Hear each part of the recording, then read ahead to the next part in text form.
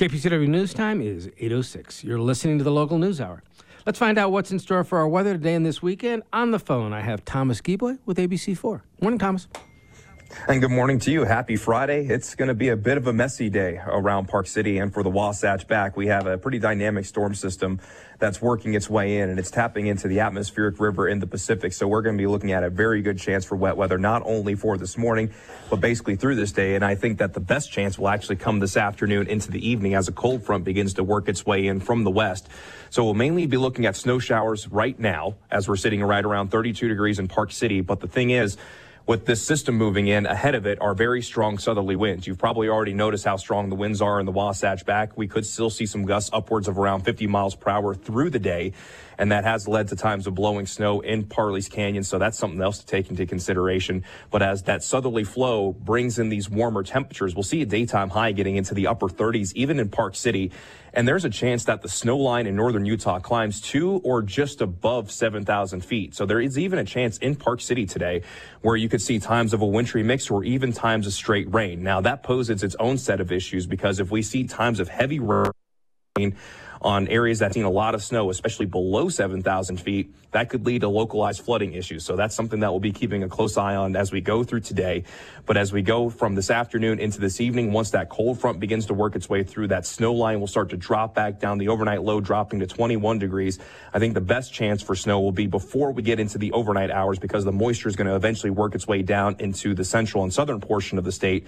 But during the daytime today, we could see maybe 1 to 2 inches around Park City, and then we could see some healthier totals tonight once that cold front moves through, and then we start to see more snow rather than that wintry mix and then times of rain. And then, as I talked about, with that moisture working its way into central and southern Utah, the chance for wet weather won't be quite as high for our Saturday. Temperatures will be closer to our seasonal average. We'll be right around 35 degrees, about a 1 in 3 chance for snow showers in Park City. So not that high of a chance, keeping that 1 in 3 chance through our Saturday night with the overnight low dropping into the middle 20s. But some of that moisture will try to work its way back a little bit further to the north. So instead of a 1 in 3 chance like on Saturday, it'll be about a 2 in 3 chance on Sunday. And the daytime high will come back up into the upper 30s. So like we're going to see today, there's even a chance for a wintry mix or even times of rain. But I'm thinking on Sunday, that best chance will be mainly for snow showers. Our skies calm down a little bit going from Sunday night into Monday. We won't be able to completely eliminate the chance for wet weather. The daytime high will also continue to trend in an upward direction, low 40s on our Monday. Then our next big storm system looks like it's poised to move in between Tuesday into Wednesday. And like the system that we're seeing today, a southerly flow ahead of it will also keep those temperatures mild, low 40s for a high on Tuesday, and then the temperatures will cool right back down on Wednesday. That's going to be our best chance for snow, a daytime high of 38, but we'll drop to 21 degrees on Wednesday night. Could see another healthy dose of accumulations, especially in the Wasatch back and our mountains. And then that chance for snow could linger into early Thursday before Thursday afternoon and Friday. Our skies could finally calm down a little bit, but very active weather to say the least, and plenty of things to keep an eye on through today. Thomas, you tell us the same thing almost every week, an active system coming again. Yeah, but this one's a little bit different just because of how warm-natured it is. I mean, for the longest time, I can't remember the last time that we were talking about the snow line climbing as high as it's going to be for today. But yeah, it's been a busy winter to the least, and it doesn't look like it's letting up anytime soon. Thank you, Thomas, and have a good weekend. You too. Now let's find out a bit about how all this wet snow and wind is going to affect the backcountry. On the phone, I have Nikki with the Utah Avalanche Center. Good morning. So yeah, we've got a warm, wet, and windy storm that's kind of entered the area. Yesterday, there were some reports of wind-drifted snow avalanches, natural cornice fall, and wet, loose activity in the backcountry. So it was pretty busy. Today, we've got a couple things to think about. The first is going to be the wind-drifted snow. So there's a huge bump in overnight winds. We've had a lot of soft snow available for transport. That's going to form shallow, soft slabs of wind-drifted snow, and throughout the day continue to grow and make these slabs more cohesive. They're going to be most pronounced on leeward-facing slopes, but such high winds can load any aspect. So we'd expect to find them at all upper and mid elevations.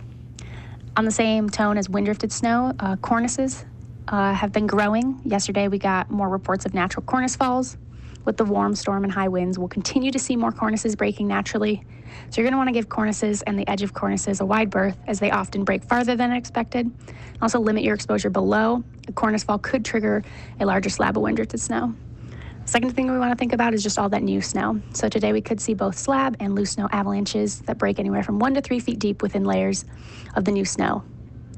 All things considered, we have a pretty solid snowpack in the backcountry, but we've got buried ice crust, buried rime crust, softer layers of snow, and very isolated pockets of facets. So it remains a bit complicated. The main takeaway is that we've got a lot of snow, and we're about to get a few more stressors in the form of wind, snow, and rain. Therefore, we're going to see new snow avalanches, and they could break either on the new snow, old snow interface or somewhere deeper in the snowpack. The final thing I want to talk about is rain on snow. So at lower elevations, below 8,000 feet, there's a chance that we could see rain on snow. If the snowpack becomes saturated and wet, we could start to see some wet activity, so timing's key. If the snow surfaces become wet and unconsolidated, it's time to get out of that elevation band. Overall today, we're going to have a considerable danger on all aspects and all elevations. Thank you, Nikki. Have a good weekend. Thanks. KPCW News Time is 8:13. Stay tuned. Coming up, I'll be talking with Summit South Superintendent Greg Mon about developments in the South Summit School District. Max Dolney will stop by to give us an update on last night's City Council meeting, and filmmaker Jill Orschel will talk about her new documentary, Snowline. We'll wrap the hour by talking with Renee Bodley Miller about that very successful pledge drive you just heard about. Let's take a look at some local news first. The Summit County Council will consider a recommendation by the county manager to enter an option agreement with the Uri family to acquire their 834-acre farm in the Camas Valley. KPCW's Connor Thomas reports. The council will consider the purchase for approval officially at their meeting next Wednesday, but by all accounts, it's a done deal. Councilmember Tanya Hansen said the county had reached out to the Ure family years ago so that in case they ever wanted to sell their land, they would keep the county in mind. The Camas Meadow is a critical part of the Summit County water ecosystem. All the water from that Camas Meadow flows into the Weber River. And the Weber River watershed is a major part of Summit County's water resources. Council Chair Roger Armstrong said in a statement that the purchase is an important step in preserving the Camas Meadow and supports the preservation of agricultural values in the Camas Valley. The county plans to collaborate with Summit Land Conservancy to find additional financing options and leverage the county's general obligation bond open space funds. This would be the second time the county used the $50 million in GO bonds approved by voters in 2021. The first was with the Andrus family, whose 99 acres the county acquired in January. But the county wants to combine the bond money with funds from the Conservancy, development community, government grants, and other open space partners because, as Hansen said, it may allow more open space acquisitions down the road. We as a county council are trying to make that bond money, that $50 million bond money, go as far as we possibly can. The majority of the property acquired will become protected open space. The Ure family are lifelong residents of Summit County. David Ure served as a longtime member of the Summit County Council, and his son Chris has served as a member of the East Side Planning Commission and County Board of Health. In a statement, the family said while they are sad to end an over 130-year legacy of Ure's farming this ground, they are thrilled with this outcome, adding that it will be a great benefit to the community and county for a very long time. The Ure property was homesteaded in 1892 and has operated as a dairy and cattle ranch for more than 130 years. The property is located at the southern entrance of the Camas Valley and the gateway to the Uinta Mountains along State Route 248. Summit County will pay $5 million as an option fee to secure the property and may take up to 4 years to close on it. This time will be used to secure additional funding to go toward the total purchase price of $25 million. Hansen said it will go a long way toward protecting not just these 834 acres, but the whole county too. Whether you know it or not, we're all downstream from this property. So it's very, very exciting. I hope everyone's as excited about it as I am. Summit County is still accepting notices of intent from landowners who are interested in preserving their property through acquisitions or conservation easement projects. Summit County landowners interested in applying for funds to protect and preserve their property can find a link to learn more in the online version of this report at kpcw.org. Qualifying criteria include funding, location of property, and other priorities adopted by the Open Space Advisory Committee. Connor Thomas, KPCW News. Here in the studio with me is Greg Mon, the superintendent of the South Summit School District. Last month, we didn't get Greg in the studio. He called us from the legislature. And I want to start by asking him, how would you summarize the things that happened, developments that affect the schools during this past legislative session? Well, good morning. I think I would say it was a whirlwind. Lots of things passed, lots of things that didn't pass also, but I think it certainly felt like this was a record year for the number of education bills and just for the overall number anyway. I think one of the things when we kind of stop and take a look back is, there are a lot of bills that passed that we were really in support of, and there were some that we opposed that passed. And what were some of the ones that you supported that you think were worthwhile? Well, I think right off the bat, one that comes to mind is the funding of kindergarten. Funding full-day kindergarten is a big deal. In the past, for South Summit School District, we've been covering the cost of that wasn't covered through state funds, and so getting that bump, it's a 45% increase, in funding for kindergarten for us for full day. We were being funded at a 0.55, and now it'll be a 1.0. So that we're excited about that. That obviously has positive implications. Well, that's one of those things that I assume has been on the agenda for many years. And it has. Yeah, and it's really probably a really good development to get it done. You guys have been funding it yourself. Are there some districts in the state that weren't doing full day kindergarten as a result of the funding level? Yeah, I think there were. I think every district in the state was attempting to attack that and provide what they could, but it doesn't mean that every one of their elementary schools was able to offer it. And so I think districts around the state had to be strategic with looking at their demographics of the schools and seeing where that was the greatest need and then starting there. And will you be offering it? Obviously, you'll have it. We'll continue to have it, yep. Okay. I looked at the agenda as I was getting ready to chat with you this morning, and one of the items I saw was a review of school fees. Yeah, we had a public hearing last night on that. And tell me a little bit, big picture, what is the role of school fees in a public school, and what's the philosophy behind it?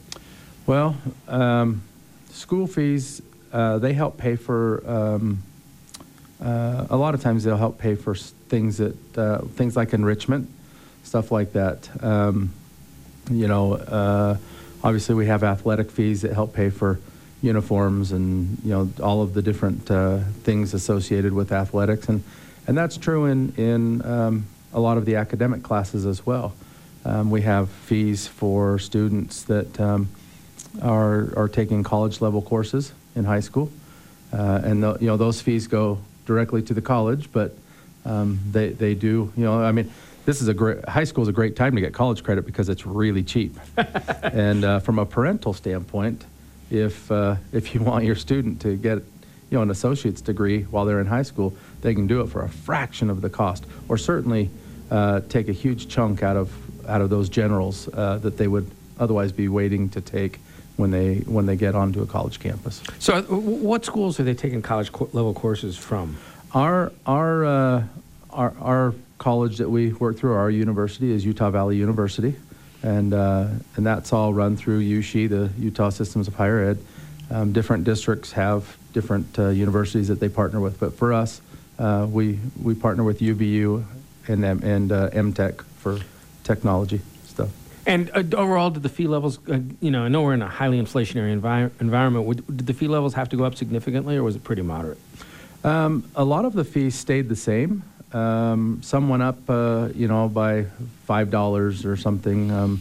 We actually had some fees go down.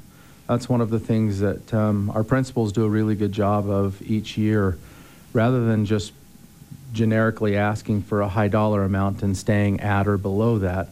They actually have their coaches, their teachers, their advisors looking at what the realistic cost is going to be, and then adjusting that. And the nice thing about that is fees will go down sometimes. And in this case, this year, we have some that went down, some significantly.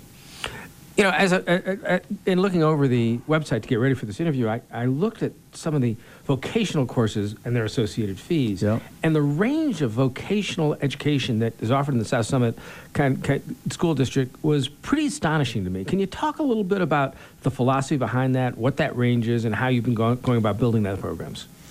Yeah, we have a very robust career and technical education program in South Summit. It's part of the skeleton and backbone of our school system, and I think you and I have spoken at different times about the importance of technical education and the need for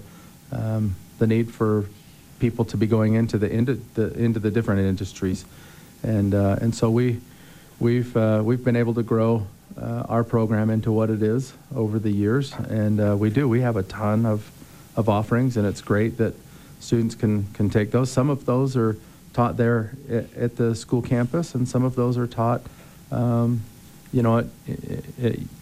our UVU campus. Some are in Wasatch, some are taught through MTech. So they're provided through a few different avenues, but ultimately they're options for kids to take. I was going to ask, because some of these, as I looked at the course list, things like emergency medical, responding to courses, and food, and culinary arts, those require physical facilities. What kinds of those do you have in your schools itself, and which of those do they send to places like UVU? Yeah, it's a whole mix. Mm-hmm. So that there's not a clean cut. This program, all of this program goes here, and all of this program goes there. We try to offer as many of them on campus as possible. So culinary arts, for example, that's one of those that we offer there at the school. Some of our animal sciences, things like that, we offer there at the school. Welding, things like that.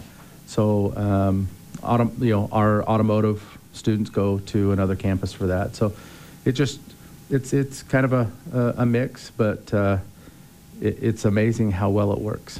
And I'm going to ask you a bit of a blindside question. What percentage of your students, high school students, do you think actually take some kind of vocational training?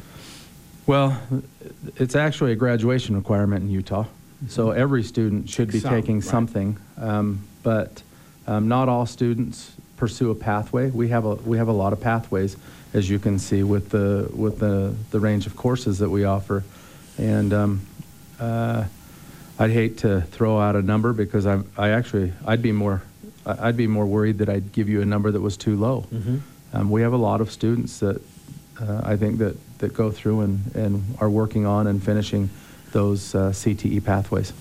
And obviously a goal of the vocational program is to prepare students for their next set of adventures. And along those same lines, I noticed again on the website that there was going to be a coding showcase at the South Summit this week. What's that about? Yeah, so we have a coding week, and it's a fun time. Teachers really have embraced that, and you see teachers embedding coding in their classroom instruction, and really just an awareness, but also just it's an opportunity to have some fun, and get kids kind of going in that direction to see if there's any interest or passion in that, and that's one of the fields of the industry that is in need, and so like I said, it's an opportunity for it's going to, obviously the exposure is different at different grade levels, but the teachers adjust that accordingly, and they have fun with it. So are these kids, are your students actually learning to write code, and at what grade levels is that happening? And are there teachers who are actually capable of teaching that at various levels? There are, and let me give you a quick example. It was during the legislative session. The time goes by fast and time goes by slow sometimes. So a month or two ago, I was out at Silver Summit Elementary, and Miss Willoughby, our principal, was working with a group of I believe they were second grade students on coding. And the kids were actually doing the activities with the coding and getting little, I want to call them Autobots. I don't think that was what they actually called them, but these little cars to drive and make turns, make U-turns, and go, they were it was second grade appropriate level coding to get things to respond. It was amazing. And that group actually was competing. They were competing in coding as a grade. Something tells me I could not do second grade level coding, but I suppose it's an ambitious goal for all of us, and pretty exciting that these kids are actually doing that. Yep.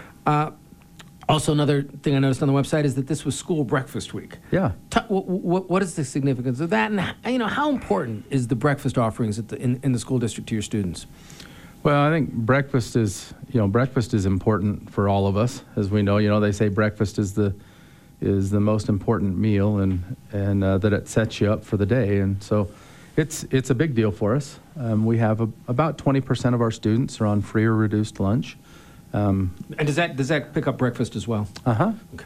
Yeah. So, to me, that's a significant number of students that rely on school for breakfast and for lunch. And so, I love that we get to celebrate, school breakfast week, and we have the best food services people. I don't know if you've seen some of the videos that some of our food service workers put out, just fun videos on Facebook and Instagram. Our food service workers are awesome. They're by far the best I've ever worked with, and they do a great job of making every student feel welcome and just feel like they belong. And so it's an opportunity we get to celebrate with them.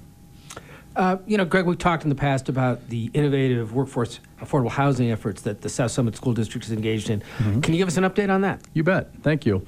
The RFP that we talked about before, it closed, and we have a committee that met. We went through.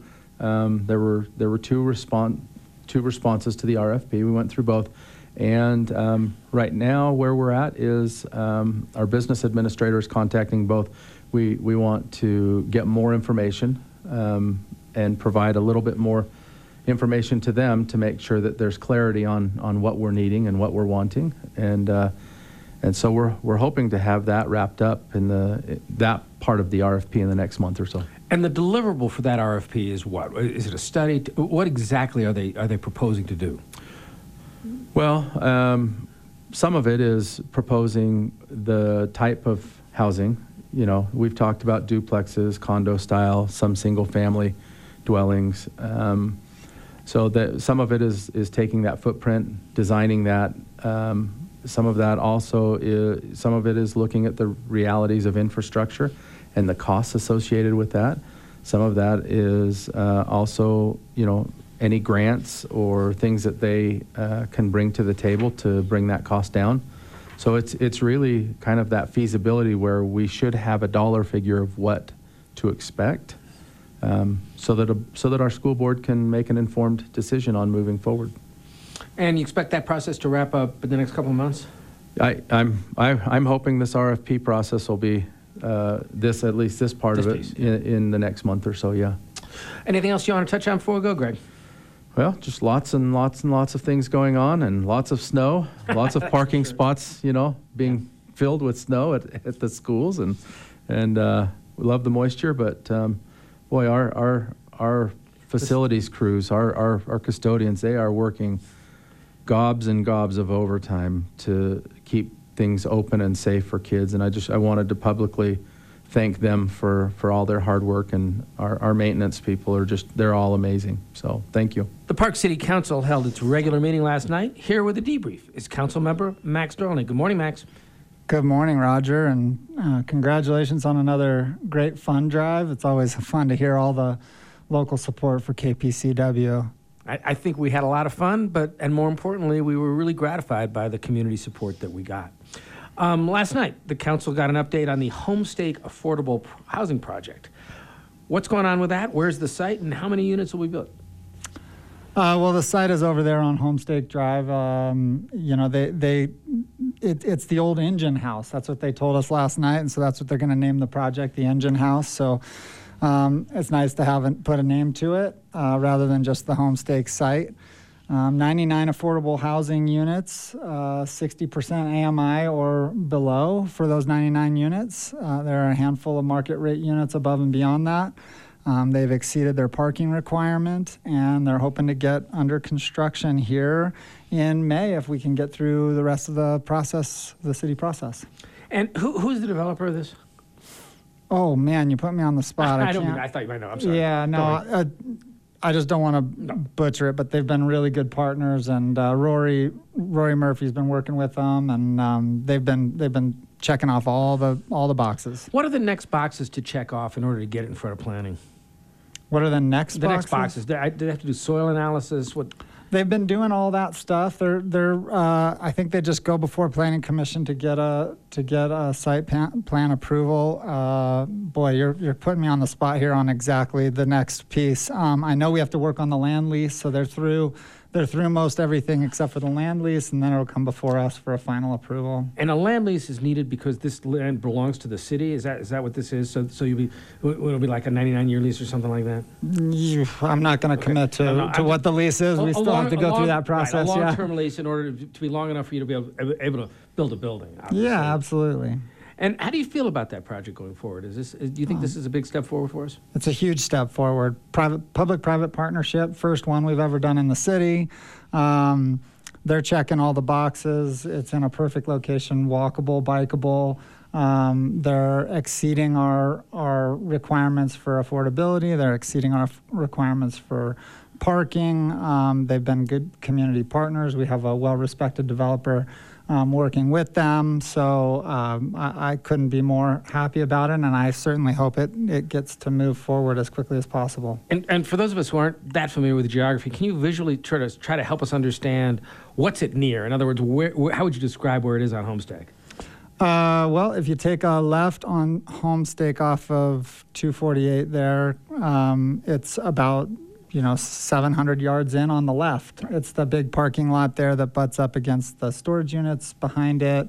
And then currently it's being used for the Kimball Arts Center parking, and there's a little bit of overflow parking that happens there. A lot of times it's used for Sundance. People do park and rides out of there. They run shuttles from there for Sundance. And how does this fit in with the Arts and Culture District restudy? I mean, this is right in that same area, isn't it? Yeah, I mean, it'll obviously inform the small area plan. But this has been on the docket for a lot longer than the small area plan. This fit in really well with the previous Arts and Culture District. Obviously, we're reevaluating all of that in the moment, but you can't just stop everything. You got to move forward with some small elements. I think our walkability pieces are going to continue to move forward, and this will inform that small area plan to a certain extent. As you mentioned, this is a big step in terms of a public-private partnership and to actually get something significant done.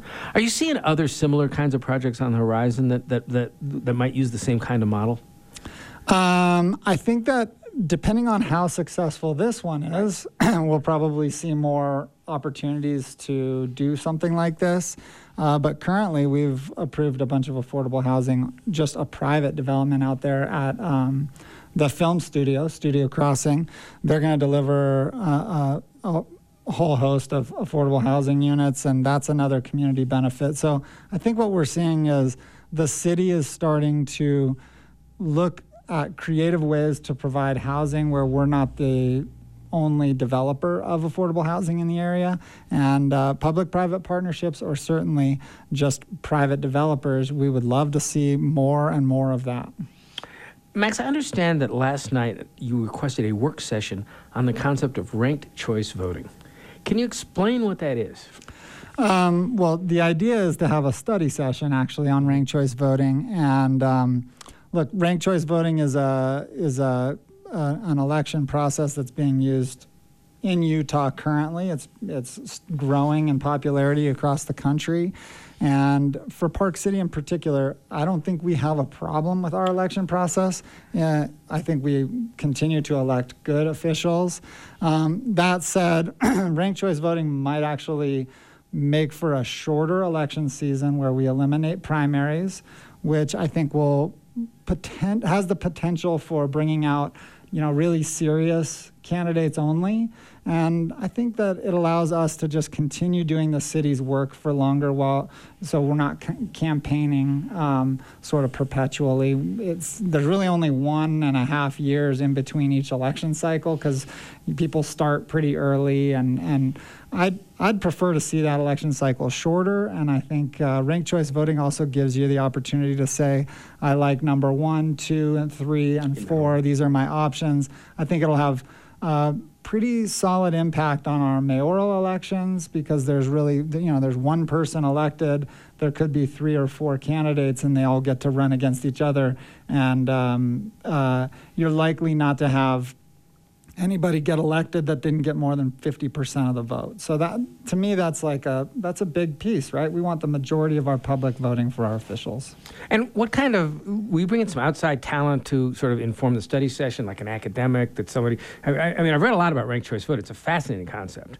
Yeah, exactly. And look, I'm no expert. That's why I asked for the study session. I would love for them to come in and educate us a little bit, why it's a good idea, how it works elsewhere, how arduous the process would be for us to make that kind of a switch. So yeah, I mean, I look forward to the study session. I'll be learning along with everybody else, and I hope everybody pays attention and chimes in. You mentioned that these campaigns start earlier and earlier, which creates an irresistible question for me. Have you made a decision as to whether you're going to run again?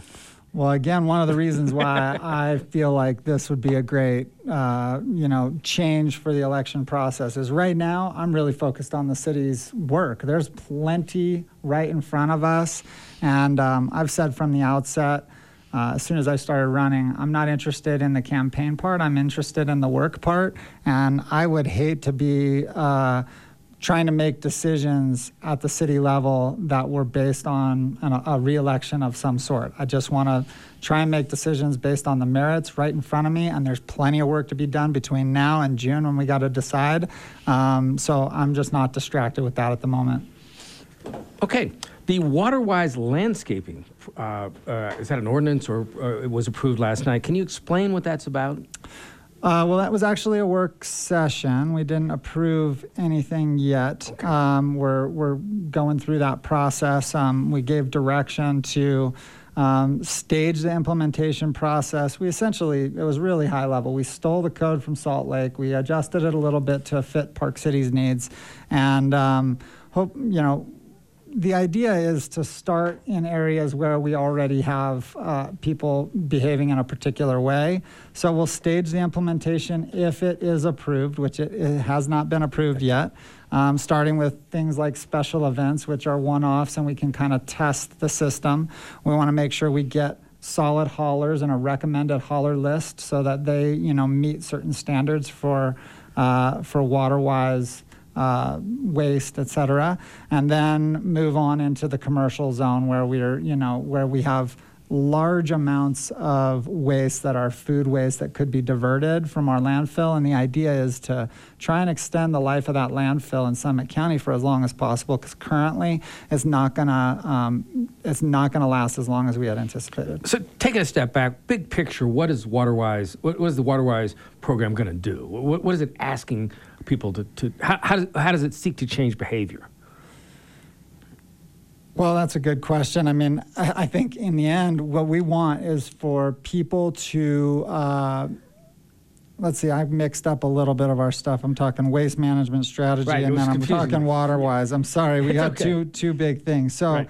66% of our survey respondents are willing to replace their turf outside. So that's the piece. Sorry, I was getting into the waste management strategies, which was earlier in the night. On the WaterWise stuff, essentially we're talking about replacing turf with plants and landscaping around the outside of your home, or in new commercial development that uses less water. I mean, we've been asked to do that quite a bit. Sorry, So is that going to mostly affect future development? In other words, is one thing that's going to happen is going forward, new projects will have to have certain kinds of criteria that will be required? Yeah, exactly. They're going to have plant recommendations. You don't have to commit to that exact plant once you put in a plan, but the idea is that new construction will have WaterWise landscaping. There was a little debate about turf and grass, and at the end of the day, like, we're just trying to encourage good behavior, less water usage, and especially on new construction, we don't want to see big lawns out there. And then there are also little elements in there like HOAs can't require residents in that HOA to maintain their lawn. If they want to change to a water-wise system in their lawn, they're allowed to. And just to clarify things, the waste management piece was about changing behavior with respect to minimizing what goes to the landfill. Yeah, exactly. Sorry about that. No, it's okay. Yeah. So again, that you were looking to cause people to just a little bit of what behavior were trying to change there?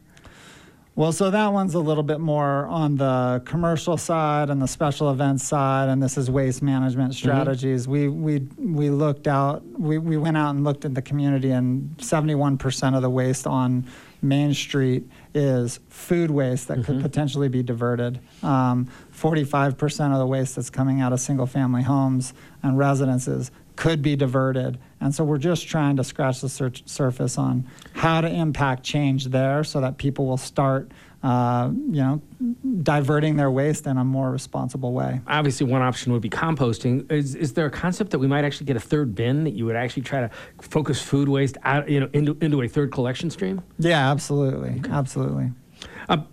Max, I want to talk just before we go a little bit about the legislative session. It seemed like this year there were a number of issues where we're seeing an increasing pattern of the state legislature trying to take away local control.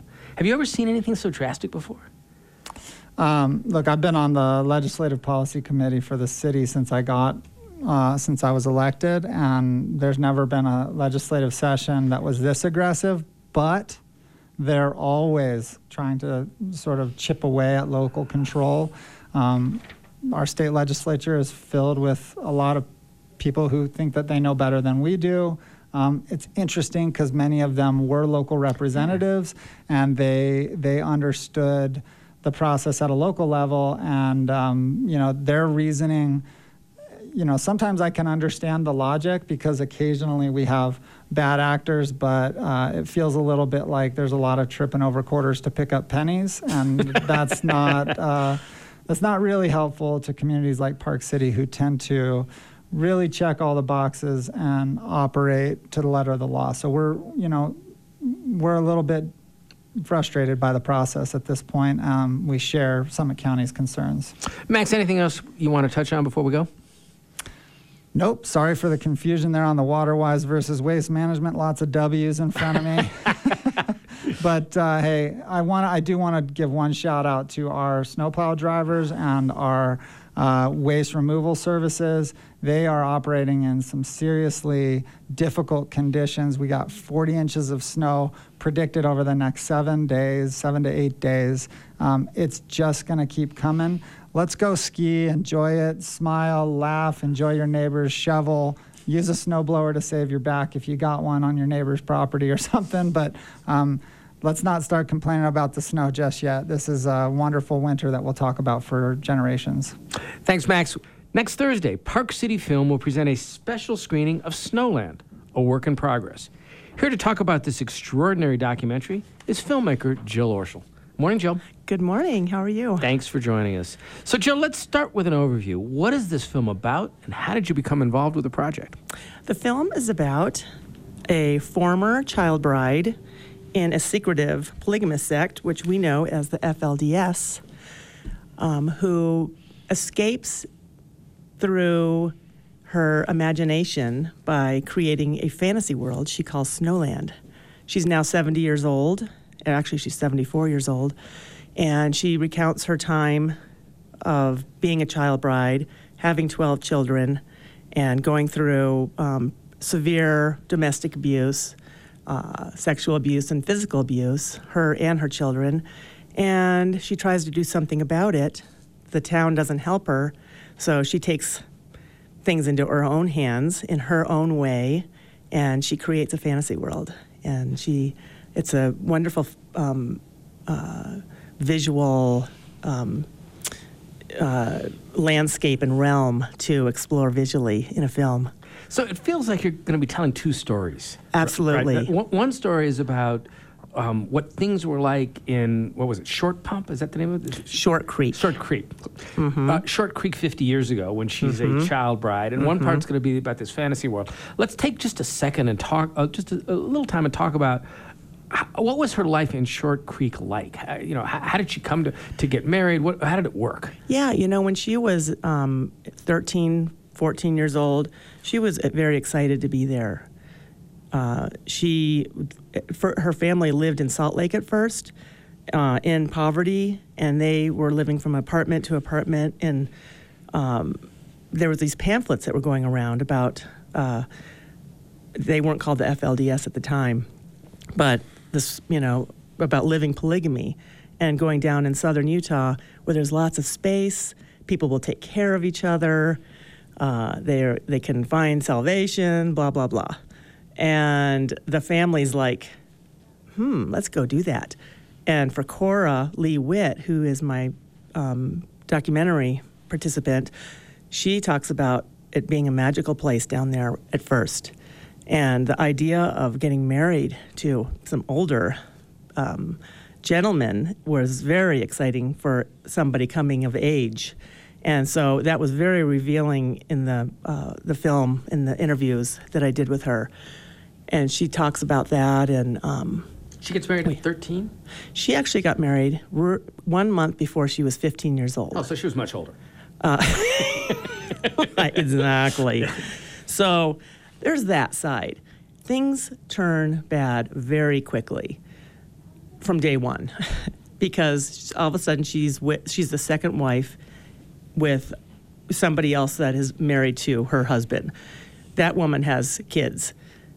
Cora ends up being the indentured servant in the family, taking care of everybody. At one point, she's taking care of 19 children, 4 in diapers. I could barely take care of my one child in diaper and then my second one. She's like, this isn't what I signed up for. And of course, most people in that community, they're trying to, seek their salvation and go to heaven in different levels. And the biggest level is if the family has 3 wives and everybody, sacrifices themselves. And so it's, yeah. Now, is this the Colorado City area? Is that where she Yes, it is. Okay. And this eventually becomes the Warren Jeffs community? Yes, okay. Exactly. Okay. And so that's the first story. There's that side, yes. And then the second story is this fantasy world she creates. How does that work? Well, so she is a writer of books. She's a self-published book, and she's always writing chapters, even to this day. She's writing. She creates costumes for her characters. There's, 20 or so characters in Snowland, in the Snowland realm. She draws what I love as the colored pencil drawings of different scenes. So there's actually one more, story to the film that I'm telling, and that's her. So there's her past, there is the Snowland realm, and then her present day. And that is, I shot 98 days down in the Salt Lake City little snow globe that she lived in with her grown daughter, Becca, who's also an artist. And I also went down to Colorado City a lot because Cora ends up going back home.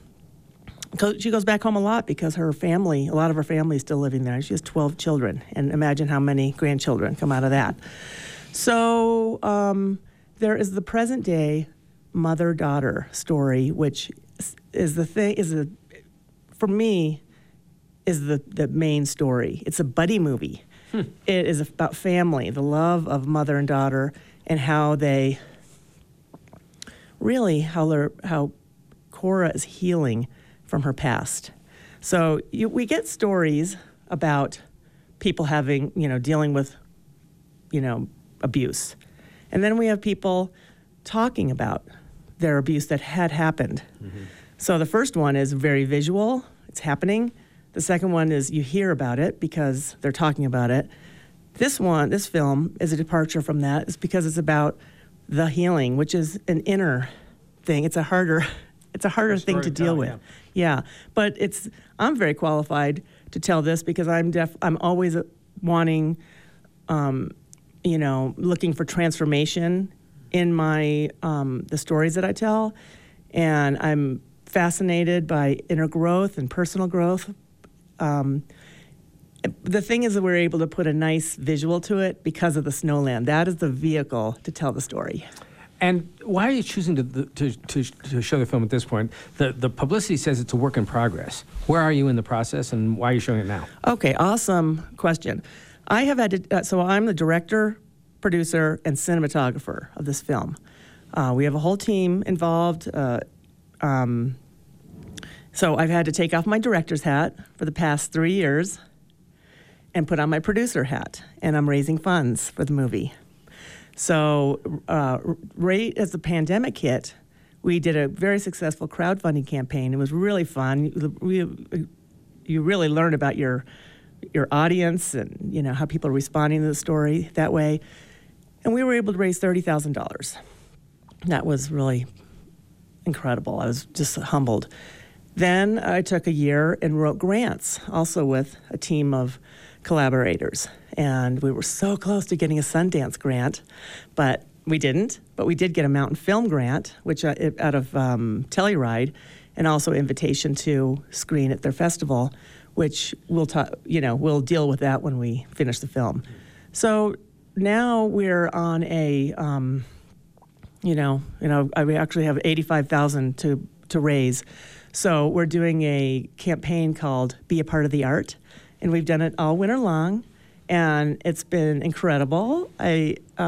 People near and far are coming on board to be a part of the art, and we're looking to raise funds for our animator, our editor, and our composer that are working hard so we can get it finished. So we're going to show the work in progress scenes, just scenes that we're working on, kind of pull the veil back on, the creative process. Excited to, when you have people in a room showing your work, you're able to see it through fresh eyes.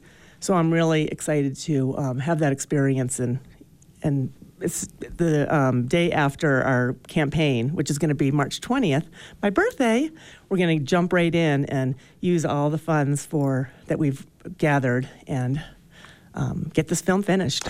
And the screening will be next Thursday by Park City Film. It'll be at the Santee.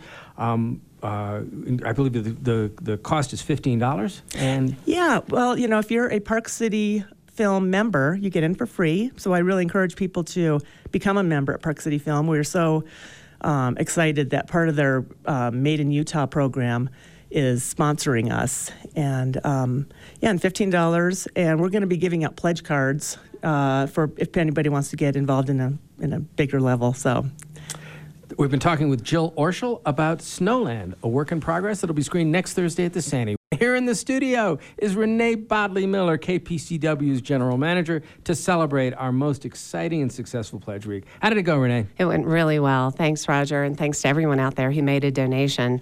Thanks to all of our volunteers. Thanks to all of the friends and family of our staff members who chipped in extra hard this week so all of us could be here. I want to give a shout out especially to my neighbors, the Dyers, who let the dog out. Shout out to Juliana's kids who managed to fend for themselves while she was here 12 hours a day. It truly is a community effort.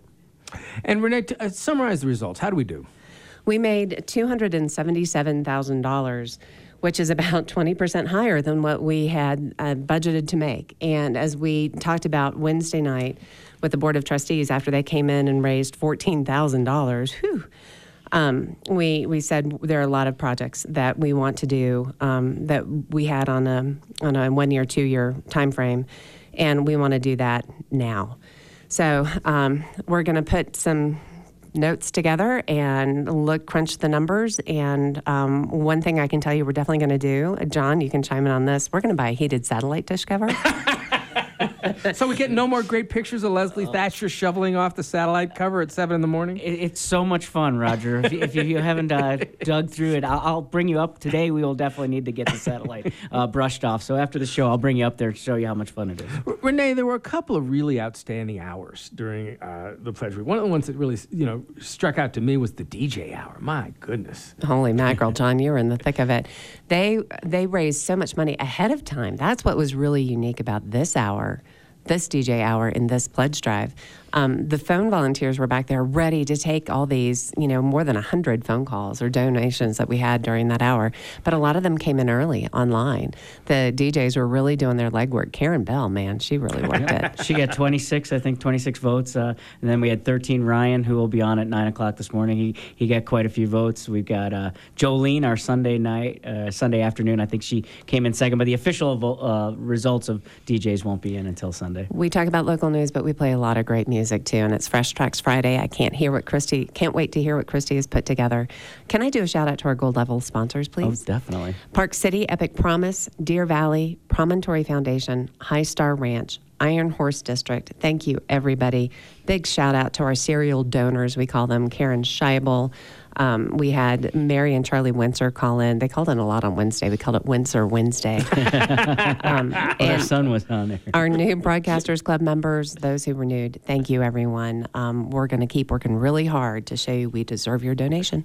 So, Renee, put this Winter Pledge Drive in historical context. How did we do relative to other years? Last year, it was sketchy, man, because Russia had just invaded Ukraine and everyone was a little on edge. And we were hoping to get over the $200,000 mark, and we only made $196,000. So compare 196 last year to 277 this year. That's a huge increase. And again, thank you, everyone. The biggest difference in the past year was we started putting out that daily newsletter, The Local, and more people are telling us we are their number one source for local news. We appreciate everyone who listens to us